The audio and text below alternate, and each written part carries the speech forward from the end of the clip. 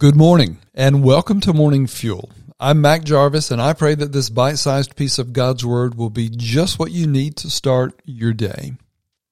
If there is one prayer that I probably have prayed more than any other prayer, it is the very words of James 1:5. There God's Word says this: If any of you lacks wisdom, let him ask of God, who gives generously to all without reproach, and it, the wisdom, will be given to him. There's rarely a day that goes by that I don't pray that prayer. Often I pray it multiple times. I'll be sitting face to face with someone. I'll be getting ready to take a call or make a call or some other situation, and I don't know what I need to say or do. And I've memorized this verse, and I pray it. There's a condition in it. There's also a how-to in it. And then there's a description of what God wants to do if we'll do the how-to His way. And then there's a promise from the Lord.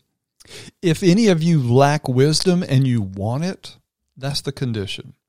Then ask God for it, is the how-to.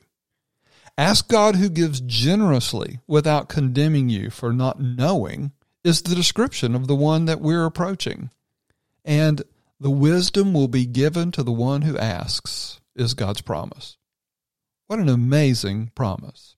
And see, when we seek to honor the Lord in what we think and say and do, it also transforms the way that we make decisions in general and respond to others. Instead of following your instincts, which you can't always trust, or instead of following your sinful impulses, our sin nature always has an answer. We can seek God's wisdom. And you can't only pray the prayer for wisdom.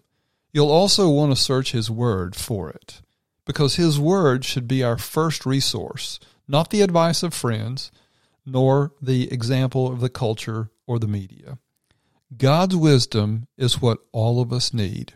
And if we lack it, we can ask Him for it, and He promises to give it. Let me pray that for you today. Father, help your son or your daughter to seek your wisdom through your word, through this offer, that when we need God's wisdom, it is available if we will simply ask you for it.